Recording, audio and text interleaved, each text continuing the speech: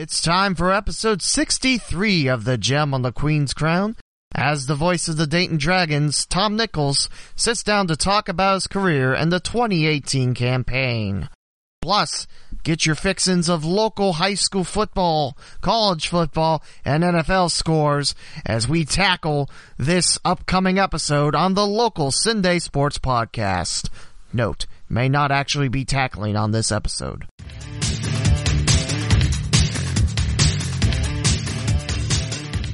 Welcome to The Gem on the Queen's Crown, a podcast talking local Cincinnati and Dayton, Ohio sports.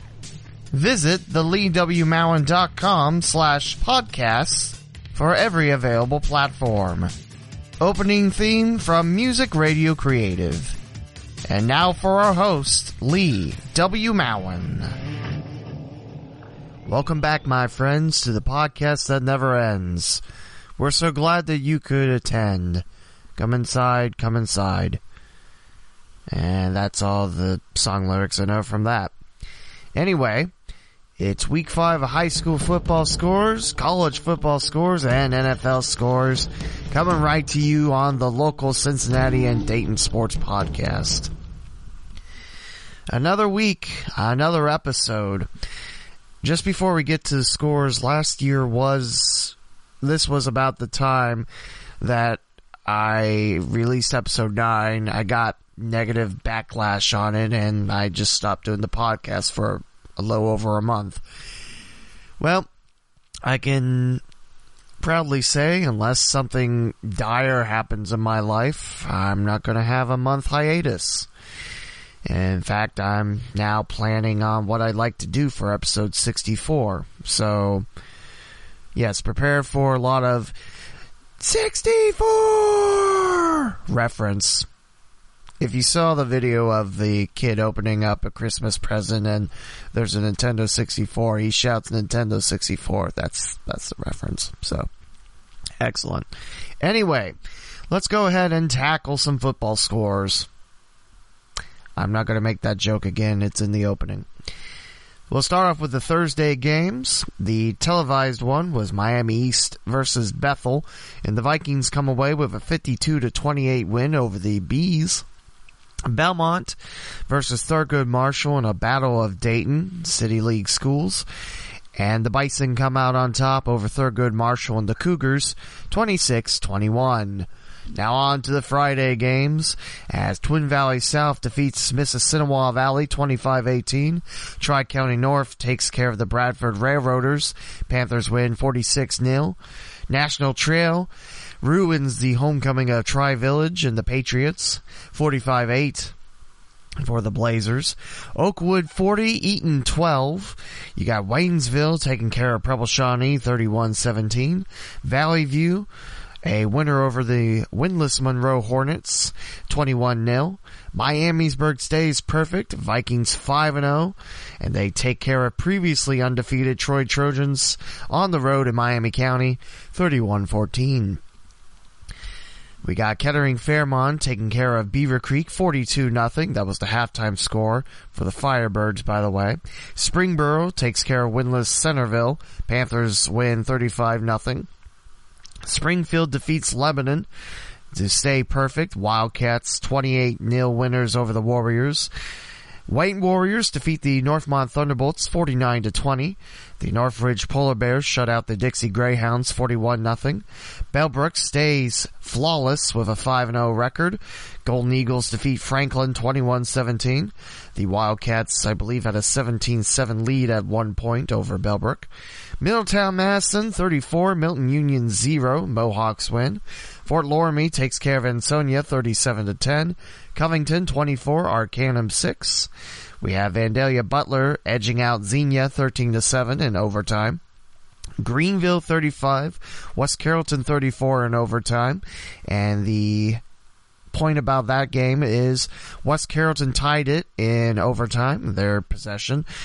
Elected to go for 2, and the Pirates could not convert in the 2-point conversion. Green Wave held on at home 35-34 in OT. Tippecanoe shuts out winless Stebbins 52-0. Sydney stings Fairborn 40-12. Trotwood Madison 48, Piqua 13. Coldwater with a 35-31 win over Fort Recovery. Versailles shuts out Defo St. John's 27-0 Tigers. Minster with a 62-35 win over Parkway. We have Bellefontaine 14, Benjamin Logan 6. Springfield Shawnee 40, Northwestern 35. If I remember from Twitter, the Braves won that game off a botched victory formation where the ball was fumbled. I'm trying to remember if that's right or not. Braves won it 40-35. Jonathan Alder 42, Indian Lake 7, Tecumseh 35, Urbana 32. Brookville with a 42-2 win over the Carlisle Indians. Greenview 35, Northeastern 0. Mechanicsburg 41, Madison Plain 0. I believe the Indians are undefeated on the year. Triad edges out Cedarville 35-34, Cardinals win. Fairbanks 62, Southeastern 7. Salina 42, Ottawa Glandorf 24. Defiance defeats Lima Bath 28-7. St. Mary's runs wild over Kenton 70-29. Van Wert 39, Lima Shawnee 6. Wapakoneta 56, Elida 12. Layman Catholic 63, Marion Elgin, possibly Elgin. No one's corrected me on that. If you feel like correcting me on that in the Springfield Shawnee point, you know the address. It's Twitter at the Lee W. Mowen. It is 63-44. Layman Catholic Cavaliers win. Lima Perry and the Commodores shut out Waynesville Goshen 38-0. Hardin Northern edges out Riverside 34-33. Upper Scioto Valley 44. Ridgemont 6. It's Chaminade Julienne taking care of the Carroll Patriots. Eagles win 61-30. Dayton Christian 41. Jefferson Township 0. Alter defeats Fenwick, Knights 45 and the Falcons 20. Troy Christian 34, McLean 14. Clinton Massey 34, Bishop Hartley 31. By the way, before I keep forgetting it, WALHradio.com has a lot of Clinton County games. They have done a couple Wilmington games, including, I believe it was Wilmington Valley View to open up the year. And they just did the Clinton Massey versus Bishop Hartley game. Very exciting game. Very big win for CM and the Falcons.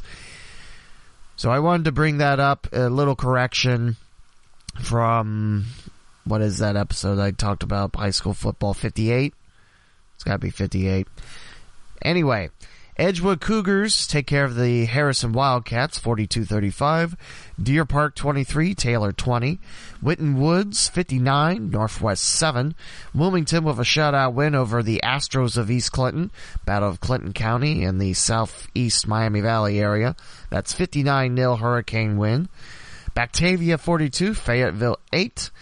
Hillsborough takes care of Claremont Northeastern 29-7. New Richmond Lions 24, Norwood 14. Wyoming over Finneytown 62-0. Western Brown takes care of Bethel Tatum the Tigers 49-23. Minford 34, Williamsburg 0. Aiken takes care of Schroeder 32-6. Taft 55, Hughes 0. Mount Healthy 28, Ross 14. Miami Valley Christian with a shutout win over the Laughlin Panthers 41-0. Cincinnati Country Day 28, New Miami 20. Little Miami 48, Oxford Talawanda 16. And in case you're wondering, no, New Miami and Little Miami aren't close together. New Miami's in the little village of New Miami, which is, what is that, north of Hamilton? And also, once known as Speed Trap USA, if you go 36, bam. And also the place where the speeding cameras got taken down, and I think New Miami has to, it doesn't matter. Little Miami's in Morrow. That's Warren County. I think that's far Warren County. Also, New Miami's more green and white. Little Miami's green and gold. There you go. New Miami Vikings, Little Miami Panthers. Anderson 47 with throw 12. Redskins win. Indian Hill takes care of Reading and the Blue Devils 44-28. Madeira 28, Marymount 14 in the Battle of Mascots with Swords. Kings 37, Turpin Spartans 34. Hamilton Baden edges out Roger Bacon 42-35 in OT. Mason 34, Hamilton 21, Fairfield 41, Lakota East 27, Western Hills 36, Gamble Montessori 0, Purcell Marion 21, McNicholas 13, LaSalle takes care of Royal Imperial Collegiate of Canada out of Ontario 52-6. That's just a great name. Royal Imperial Collegiate of Canada. I think that's LaSalle's second foe from Canada, if I'm not mistaken. I'm not sure. Lancers win 52-6. Goshen 32, Blanchester 13 in the King of the Road rivalry. The trophy stays with Goshen. Princeton 32, Middletown 29. Middies had a lead early on in that game. And also the story is Princeton has to give up their whole record. In college football, you give up your wins, and the other team technically doesn't get the win because of the fact that it's vacated. In high school football, your wins turn into losses. So Princeton came in 0-4 instead of 3-1 because of the use of the ineligible player. That was from the Cincinnati Enquirer. Coleraine Cardinals shut out the Sycamore Aves 45-0. Moeller edges out St. X. Crusaders 19, Bombers 14. West Claremont with a 14-9 chewing of the Walnut Hills Eagles. Lakota West shuts out Oak Hills 34-0. Milford picks up 71 points and hands Loveland a 71-21 loss. Meadowdale edges out Ponitz Tech in another battle of Dayton, 20-18 Lions. Marion Local flies over Anna, 44-20. And at the half, it was Flyers 21, Rockets 20. St. Henry 36, New Bremen 0. Allen East 50, Delphos Jefferson 6. And now across the border to Indiana scores. Northeastern 24, Centerville 6, Knights back on top. And their conference. McCutcheon 57, Richmond 20. Shenandoah 49, Hagerstown 0. First time the Tigers have been shut out this year. In the battle of places that sound like they're close to another, but they're not. Union County 32, Union City 6. Another lesson. I don't know if these are entertaining or not. Union County is the small county south of Richmond in the Miami Valley.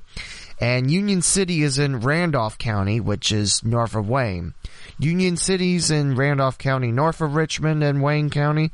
And Union County is south of Wayne County. Union County's big city or town is Liberty. And Union City, I think, is that the biggest town in Randolph County? I don't know. But there you go. There's a little knowledge dropped on you. I'm all about dropping knowledge in this episode, I guess. I don't know. Knightstown 56, Lincoln 6. First win of the year for the Golden Falcons. It's Winchester 50 and Troy 14. Jennings County 31 and Connorsville 6. To the Saturday scores. Cincinnati Hills Christian Academy 21. Trimble and the Tomcats 20. Riverview East 26. Cincinnati College Prep 6. Clark Montessori 36, North College Hill 16, St. Ignatius 17, Elder 7. Dunbar takes care of Woodward in the Battle of Dayton and Cincinnati 22-20. And lastly, Summit Country Day 30, St. Bernard Elmwood Place 26.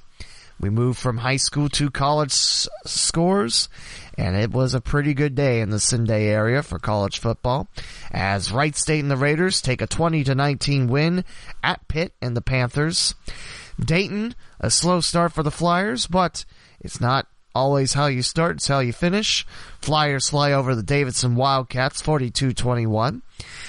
And for Dayton-Davidson, not only are they both Atlantic 10 members, they're also Pioneer Football League members as well. because A10 does not sponsor football as a sport. Bearcats 34, Ohio Bobcats 30 in the Battle of the Cats. In this game, the 2008 Bearcats squad led the catwalk and recognized between first and second quarter. OU got off to a strong start, including former Buccaneer of Covington High School, A.J. Ouellette, running in the first points for Ohio.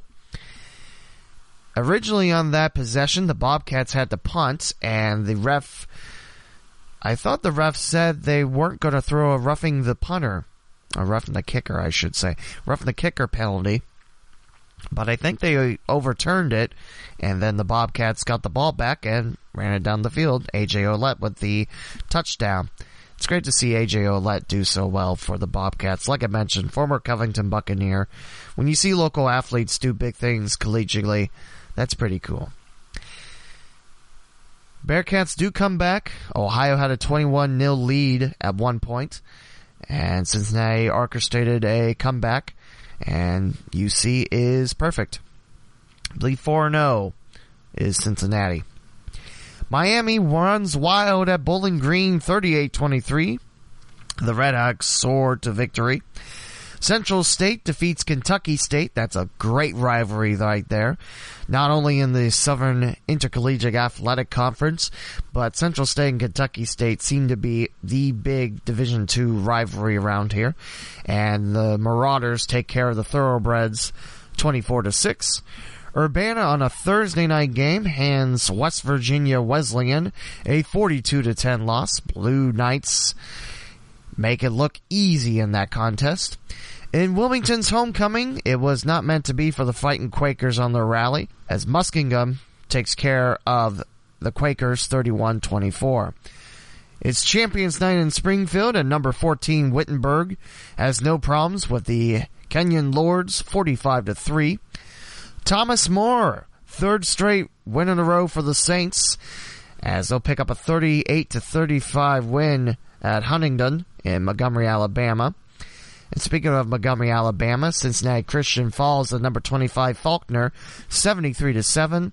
And to close out college football in the area, Mount St. Joseph's 59, Earlham 2. We now look at the NFL scores. I know there's one team in the Cinday area, but there's a large mass of other fans here, so I'm trying to add those as well. It might be at episode 64, I just list all the NFL scores. Maybe. I don't know. I haven't decided yet. If you feel strongly one way or another, again, Twitter's at the Lee W. Mallon. Shout at me and, yeah. Cincinnati and the Bengals fall for the first time in 2018 as the Carolina Panthers protect their home turf 31-21. For the first win in 635 days. Nearly 2 calendar years pass by. Cleveland Browns 21, New York Jets 17. Not only do the Bud Light refrigerators get unlocked, not sure why you want Bud Light, that stuff isn't great, but anyway. For the Browns, Tyrod Taylor was put in concussion protocol, and in comes Baker Mayfield, and Mayfield leads the Browns to victory. It was 14-0 at one point as former Cleveland Brown Isaiah Crowell. He does a dance, which I'm pretty sure you saw already, rubs his butt with the ball and then throws it to Browns fans, which I'm not offended by it. It is classless, but yeah, maybe not the thing to do. But, Philadelphia defeats the Indianapolis Colts 20-16, and it's Monday Night Football on this day of recording, the 24th of September. Pittsburgh is at Tampa Bay with Ryan Fitzgerald coming back to life, Phoenix style. That's all your football scores, and that will take us to episode 63's interview with Tom Nichols.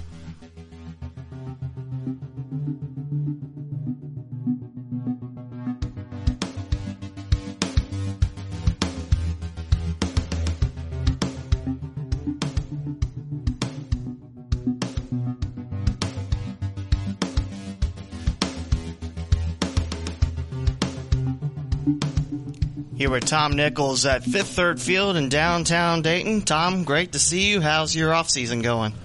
Pretty good, Lee, so far. We wish the season had gone a little bit further into the playoffs, but now we're into the off-season mode and looking forward to 2019. That's the way it works around here.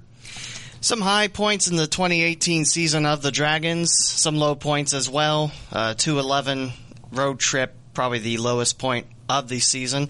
But Tom, as the play-by-play voice of the Dragons, what was your take overall of 2018? Well, I guess our most memorable time probably was related some to Hunter Green. His first start, for example, was a very memorable start for us.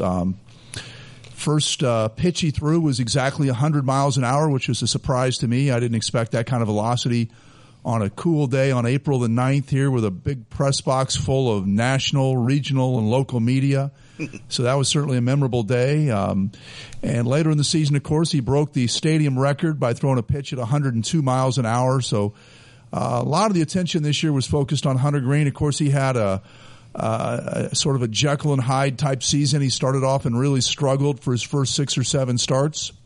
And then he got it together and was outstanding after that for the rest of the time he was with us. So a lot of good memories there. Had a pretty good first half.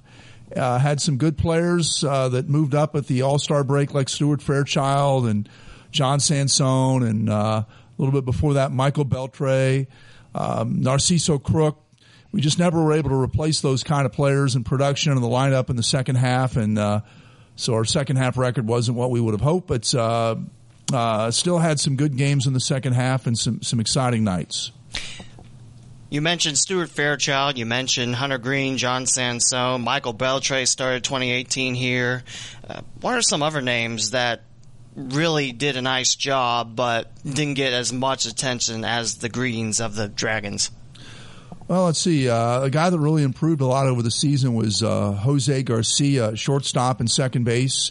He had a rough start for us, and you looked at him in April and you said, this guy really doesn't belong in this league. He's not ready here for this level yet. And by the end of the season, he was playing well, playing like a quality player, both offensively and defensively. And so Garcia was a guy that really showed a lot of improvement over the season. Jeter Downs was another guy, second baseman, shortstop, high draft pick the year before, supplemental first-round pick in 2017 out of high school down in the Miami area. And he had certainly his moments this year as well, both offensively and defensively, showed a lot of power, double-digit home runs. Henry Clementina was another guy that's had a big home run number for us, 18 for the year, and we hoped he could get to 20, but he never quite reached there. So Henry Clementina was a guy that we got a lot of good production from this season. Pitching-wise, we also had a couple nice stories as well. Hunter Green, of course, but Corey Thompson, he was a shortstop for 2016 squad, and now he's in the bullpen. Did a really nice job. John Geisel, really solid closer. And Packy Naughton led the Midwest League in strikeouts, too. Right, all those guys had their moments with us this season, no doubt about that. Packy Naughton was in the rotation all year, and as you mentioned, led the league in innings and strikeouts, and also tied for the league lead, I think, in starts. I think he tied our club record for most starts in a season, and had some stretches where he was almost unhittable. So that was a good thing. You mentioned John Geisel, was an all-star closer for us, led the league in saves. Nice story, came out of a D3 program, a University of Rochester, and had a good year for us. So he was a good part of our team all season. And then Corey Thompson out of the bullpen, guy that converted from shortstop to pitcher and had a nice year. Maybe ran out of gas a little bit at the end, but had a good year for us as well. It'll be pretty exciting to see. Luis Bolivar, he just completed his second year as manager, and was it the first season or second season he was sworn as a United States citizen? That happened in 2017. I remember that. It was really cool. It was. The players were all there and enjoyed it at the courthouse, and a big day for Luis and his family. And also he was the hitting coach for a while for the Dragons, and also one of the first Dragons, I believe, in 2003. Okay, Luis was here as a player in 2003 and 2004. Got to AAA as a player, never got to the big leagues, but learned the game well, and came back as a hitting coach for 3 years.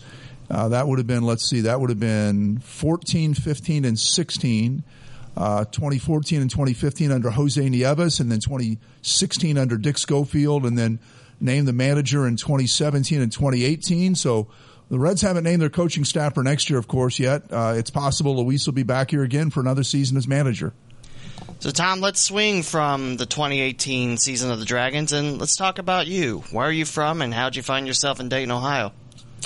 Well, Lee, I was born in Muncie, Indiana, grew up there, went to high school there, lived there, went to college there at Ball State University, grew up as a Reds fan, and got into broadcasting out of college with the Indianapolis Indians. That would be way back in 1988. And so minor league baseball is really the only career I've had. I started minor league baseball in 1988 and came to Dayton in 2008. At that point, I already had 20 years of experience in the minor leagues, but really wanted to come here, knew a little bit about the organization, interviewed for the job, and so I'm going into my 12th year in 2019 with the Dragons. When you learned that you were going to be the next voice of the Dayton Dragons, what were some of your feelings? Well, I was in a good situation before, so I knew that this would be a little different kind of a step for me. I'd been in AA for 8 years, but it was important to me to get back to the Midwest, and also a couple other elements to that decision related to the fact that it was a Reds affiliate. I grew up as a Reds fan, really look forward to the chance to work with the Reds as a person that got into baseball as a Reds fan. And the other thing, of course, I knew that this organization was extremely well run, and I knew that it was well supported by the fans. There was a lot of interest here based on the sellout streak and the attendance numbers. So those things all kind of worked together and led me to applying for the job here, and it's been a great time. And who knows, maybe I'll close it out here. That's a possibility at this point, at some point in the future. Really happy here, and so that's I've been here for now, again, going into my 12th year, and I've been really happy here. You mentioned being, as a kid, a Reds fan. Was that kind of the ball to get rolling that you knew that you wanted to be a broadcaster? I think so. I started listening to Reds on radio in like 1971, I think. At that time, I was 7 years old, so became a pretty much daily listener to Reds games. Of course, the announcer at that time, older fans will remember, was Al Michaels, working with Joe Nuxall, and then he left, and Marty Brenneman came in 1974 and is still there to this day. So it was a great group of broadcasters to grow up listening to, and that led me to a career in baseball play-by-play more than anything else. Again, touching on the Cincinnati Reds, just a couple weeks ago, you got to call 3 games for the Cincinnati Reds on radio. One game, 3 innings. 3 innings. It's early in the morning. That's all right. 3 innings of one game on Reds on radio with Marty and the Cowboy. What were some of your feelings about getting a chance to do that? Well, of course, it was a highlight of a 31-year career, to be honest with you. Something I'd hope would happen at some point. I was thinking, just one day in the major leagues is all I need at this point. So I got that, and I was thrilled with the opportunity.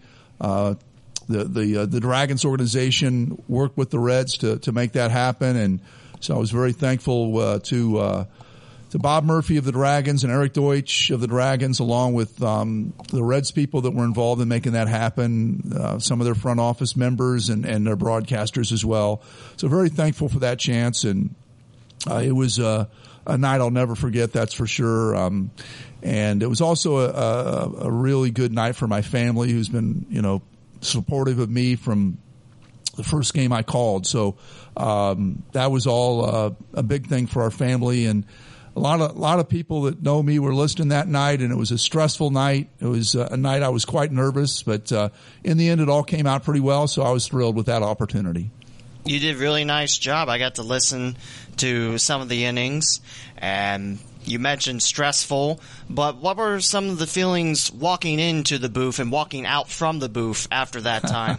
Well, I was a lot more relaxed walking out than I was walking in. If you can imagine, think about the idea, and anybody out there listening could think about the idea that pretty much everybody you've known for the last 30 years is telling you they're listening to everything you say, and that's about the way it worked that night. I had so many emails, texts, Facebook messages, and so forth, people I hadn't really talked to for years and years that said, we'll be listening. And so, and not only that, of course, all the Reds fans that people I didn't know were listening, and I knew they would be sort of in a critical mode of listening to this guy, and I didn't want to come across as someone who would leave a negative impression on the Dragons organization. I wanted to be a strong representation of our organization since they'd given me that chance. So those were the things. I just worried about every broadcaster's had a call that you wished you had back that maybe you blew in some way, a ball you thought was a home run that actually hit off the top of the fence and came back, or something along those lines. And I just wanted to avoid anything like that, any kind of a problem or any issue at all that wouldn't look good for our organization. And it all came out pretty well in the end. It couldn't have gone better. Let's go back to your career. Once you started to get your broadcasting career intact, who were some of the broadcasters that helped you to where you are today? Well, I'll start with in terms of just the motivation and desire to be a broadcaster. You got to start with probably Marty Brenneman, and again before that Al Michaels. Although Al Michaels was gone pretty early, he was gone at the end of the 1973 season. So Marty was there in '74 and is still there to this day. So more than anyone, Marty was the person that was the model for my career. And you don't want to copy another broadcaster, but just in terms of the way he went about his job, that was the guy that I mainly listened to. So that was really the only guy I knew as a broadcaster, the way he did his job, the way he presented a game and so forth. So that would be more than anything, even though I didn't know him at that time, of course, the person that had the strongest influence as a broadcaster. And then as I got into broadcasting, the person that gave me the break really was the Indianapolis Indians broadcaster, Howard Kellman, gentleman from Brooklyn who joined that franchise the same year Marty joined the Reds, 1974. And like Marty, he's still there to this day. And he gave me my chance in 1988. I actually had called him on the phone that late winter of that year asking for some advice on getting into baseball. And he said, well, send a tape and we'll take a listen. And I did that, and he offered me a chance to do one game. And at the end of that night, he said, well, we've got some more games for you. And it turned out to be about over 2 seasons, maybe, 60 to 80 games over 2 seasons. And that opportunity really was the springboard for my first number one job in baseball, which was a position with the Kinston Indians in Kinston, North Carolina, in the Carolina League. I started there in 1990, and from there I've been a few places, but happy here to be here now. This is the longest I've been anywhere, of course, going into year number 12. I've been in Mobile, Alabama for 8 years, so I've long since surpassed that, and could go a few more years here for sure. Where is your broadcasting career taking you in terms of travel? Where have you been with your teams? Okay, well, mostly the eastern half of the U.S., a little bit into Canada. There were from 2005 through 2007, 3 seasons I was in a league that had Canadian cities, 3 Canadian cities, Winnipeg, Edmonton, and Calgary. So those were opportunities for me to visit and experience some of Canada. Outside of that, in the United States, anywhere from, everywhere from Orlando, Florida, Jacksonville to the south and east, to the west, well, into Mississippi and up into Missouri, Nebraska, Kansas, and then to a lot of time in the Midwest. Our league includes teams in Iowa, Wisconsin, Illinois, Michigan, Indiana, Kentucky, and Ohio. And then I spent a year in the Carolina League, which had teams in North Carolina, Virginia, and Maryland. I guess I'm leaving out a team or a state here. I mean, again, Alabama, Tennessee, South Carolina. So really all over the eastern United States, I've gotten a chance to see a lot of a lot of America, quite honestly, and that's something I've really enjoyed. You don't have a lot of time when you're on the road with a team to be out sightseeing and that sort of thing. You don't have free hours in the afternoons or mornings. Your days are long days at the ballpark on the road, just like they are at home. You're working the same job on the road as you are at home, pretty much. So you don't have any transportation on the road. You're basically riding the team bus, and you're confined to wherever you can walk to around the hotel. So there's not a lot of time to be outside seeing, but it has been a great time to be able to just see different things in different cities throughout the whole eastern U.S. and into Canada a little bit as well. You mentioned not a lot of time to see the sights, but what have been some of your favorite ballparks to be in a press box? Well, Fifth Third Field in Dayton is a great park and certainly comparable to just about any place else that you could ever go. The ballpark here is heading into year number 20. And it's been maintained extremely well over the years. There are ballparks that never make it to 20 years, and then they're building a new ballpark somewhere. So this park has been very well maintained, and been happy to be here for the last 11 years. But outside of that, let's see. I mean, the Fort Wayne ballpark is a downtown park as well that's super nice. That's up there. In our league, we've got some very nice ballparks. I mean, West Michigan Whitecaps, Great Lakes Loons in Midland, Michigan. West Michigan, by the way, is in Grand Rapids. Lansing, Michigan's a very nice park. The park in Peoria, Illinois is a nice ballpark. South Bend has an excellent ballpark. So those are all very good ballparks in our league. And then when I was in the Southern League, we had a brand new ballpark in the city I was in when I went there, Mobile, Alabama. Hank Aaron Stadium was at that time a fine facility. As the years went by, it started to show some age, but that was a great ballpark when we started there in 1997. And then the ballpark in Jacksonville was an excellent park. And again, some of these places are showing some age since I've been there, but when they were new, they were places that you really look forward to going into, and so there's a big contrast in styles. You could do a game for example, in some place like Clinton, Iowa, the Clinton Lumber Kings, which is a ballpark I think built before World War II, and it's got that old style feel about it. And you do a game there, and it's a much different environment than certainly the newer parks that have been built in more recent years. And I think probably the newest park in our league, I would think is, probably either Midland, Michigan, the Great Lakes Loons, maybe Bowling Green might be a little bit newer.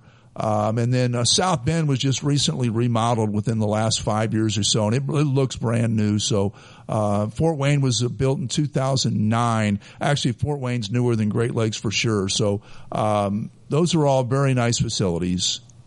One thing I like about Dow Diamond, which is the Loons Park, is they have their ESPN affiliate right at the ballpark, just a radio station in the stadium. That's something I always thought was pretty neat. The team actually runs the station, so their broadcasters are the program directors and broadcasters on that radio station for high school sports that they broadcast and so forth. So those people that work for the team also run the radio station. And as you say, the station's right there in the press box. So it's within a few feet of the home radio booth, and a different dimension entirely there with that. And they've done a great job with that over the years.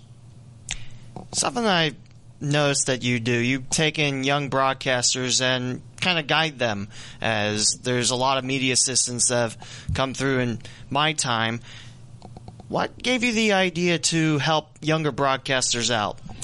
Well, I'd like to say it was at the start it was all an effort to help other people, but I guess to be honest, we needed that person. We needed a second broadcaster, And it's never really been an entry-level position here. It's always been a position we looked at and looked for someone who has previous minor league baseball experience somewhere. And so from that perspective, we've looked for people who had worked for another team somewhere in another city and had experience calling games and learning the minor league lifestyle.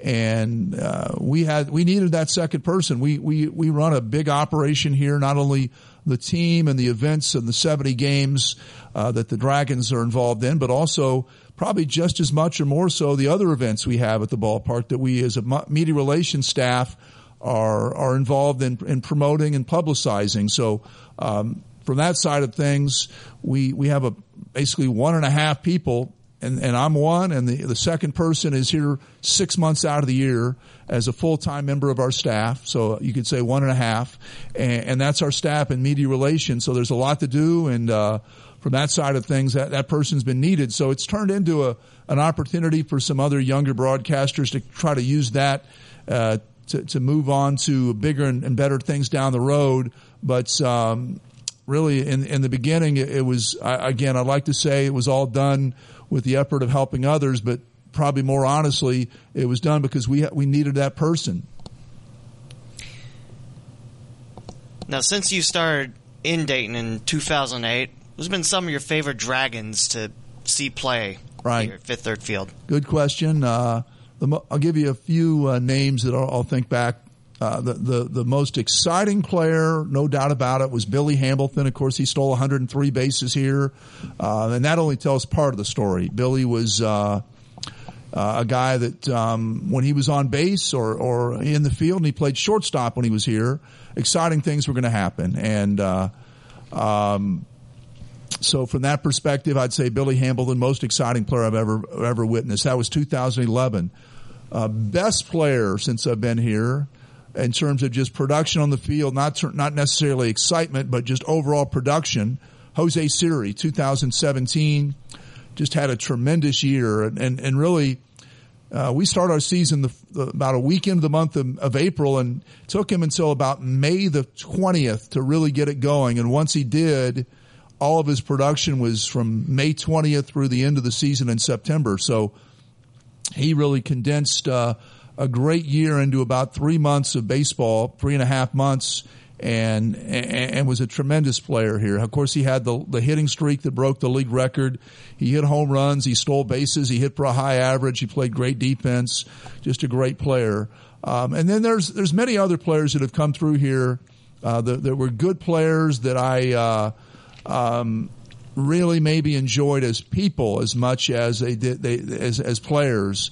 And a lot of those guys, I was happy to see some of them get to the major leagues after he left here. Just within the last couple of weeks, one that I would name would be Joe Hudson.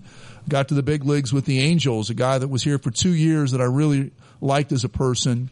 And Joe was here, and a guy I pulled for. Some, again, made it to the majors. Some never did, but that doesn't take anything away from the effort they put in. And it's like nothing else, Lee. If you're in a classroom of 30 people like we have here, you're going to have a few that you really connect with and become friends. You're going to have probably a group that you get along with well but aren't quite as close to and talk to occasionally. And then you might have a couple that you just don't care for. And that's the way life is. And that's on a Dragons team where I'm with the team and travel with the club on the bus and on the road. Every player has a different personality.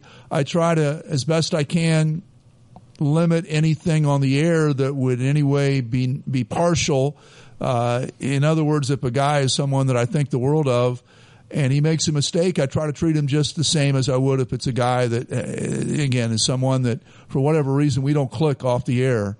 And there's one of those every so many years, a guy that you just, for whatever reason, your personality and his just off the air, that you just aren't a very good fit. And but you can't let that impact what you say about the player on the air in any way. You have to stay professional and treat everyone the same. And if you do that, I think people respect you. What are some of your favorite things about being the play-by-play voice and the media relations operator as the Dragons? Well, one of the things I get to do in media relations that I really enjoy is I try to do as many speeches as I can throughout the year, especially in the off season. I'll do them during the season also. If they're lunch speeches, I can't do obviously evening speeches, but lunchtime at Rotary clubs and Kiwanis clubs and things along those lines, Optimist clubs, Lions clubs if possible, any of those types of organizations, service clubs in other words. I get a chance to go out, and as a broadcaster, you get face-to-face interaction with the fans, and so you don't get that on the radio. Of course, you're broadcasting to an audience that you try to envision being out there, but you don't see them and they don't see you. But in the speeches, we really get a chance for some face-to-face interaction. We do a lot of question and answer, and if there's someone listening that would have an interest in having me come out to speak to their group, you can contact us through the Dragons office, and the phone number to call 228-2287. And one more time, that's 228-2287. You can schedule us to come out, talk to a group. If you've got, anywhere from 20 to any number on up from there, we'd come out and speak to a group, and that's something I really enjoy doing. And as a broadcaster, it's a long season. I'm a pretty competitive person, so I enjoy very much the years where we have a playoff team, a strong team that's got a chance to win a championship. You can't have that every year. You start new almost from the beginning each year. You have a few carryovers from the previous year, but it's almost like starting a whole new team from scratch every year. So you might have one year where you're a powerhouse team, and the next year you struggle to get out of last place, or vice versa. So that's part of it, and I enjoy those teams the most that I think are teams that really, I think, as fans, you enjoy listening to the games the most when the team's winning. So as a broadcaster, it's the same. Tom, what advice could you give to people wanting to become broadcasters? Well, I'm not sure I'd advise you to do it at all. But other than don't. Yeah. I'll say for me, it's been a great career because it was something I really wanted to do, and didn't really take it as the fact that I was in the minor leagues the whole time. Didn't take that as in any way a negative. I've enjoyed it just as much as a minor league broadcaster. And so for me, it was definitely a career path that I was intent on going down. I would say and I work with young broadcasters at this level all the time, if you're someone who really isn't really, really intense about wanting to do it, it's probably going to have some sacrifices that you might not like, because again, it's an everyday 12-hour-a-day job. And so if you don't really enjoy what you're doing, you're going to get burnt out probably pretty quick. If you, in any career choice, Lee, I would say you want to do a couple of things. If you're someone looking for a possible career option or choice, you want to pick something that's got at least two things that qualify for you. One is it's got to be something you really enjoy. There's an old saying, if you enjoy your job, you'll never work a day in your life. And secondly, in this business, it's got to be something that you do really well. In other words, if it's an entertainment position. So it's like, for example, playing a guitar or singing in a group. No matter how much you like it, you got to be able to do it well enough that people are willing to hire you and give you a job somewhere. So that's a part of it also. So in any career choice, I would encourage people, if they're middle school or high school age people or even college age people that are looking for their choice of career, pick something you like and pick something that somebody's told you along the way. You really have a skill at that. You do that well. If you do those things, you'll probably come out on top. Tom, where can people find you on social media? I'm not a big social media person personally, just because our team is really big on social media, and so I don't really try to separate myself from what our team does too much. In other words, I'm not going to give you some controversial opinion of an athlete or something in sports or out of sports for that matter, just because I don't really feel like that's my place as the media relations person for the Dragons, to take a position that's necessarily separate from what our organization would prefer. My position is to help our own social media campaign here in whatever ways I can, whether that's providing highlights, information, lineups, and so forth. I do a little bit on Twitter, but very little, Lee. My Twitter handle is Tom Nichols 02. I do get followers from time to time. When I see somebody sign up as a follower, I say, you're probably better off following the Dragons team than you are myself, because I don't do too much on social media. So that would be, again, you want to follow the Dragons on Facebook or Instagram or on Twitter, and I encourage people to do that. Tom, thank you so much for giving me the time for this episode. Here's to a successful offseason, and see you back here in 2019. Thank you for having me, Lee. This has been episode 63 of The Gem on the Queen's Crown, the Cincinnati and Dayton Sports Podcast.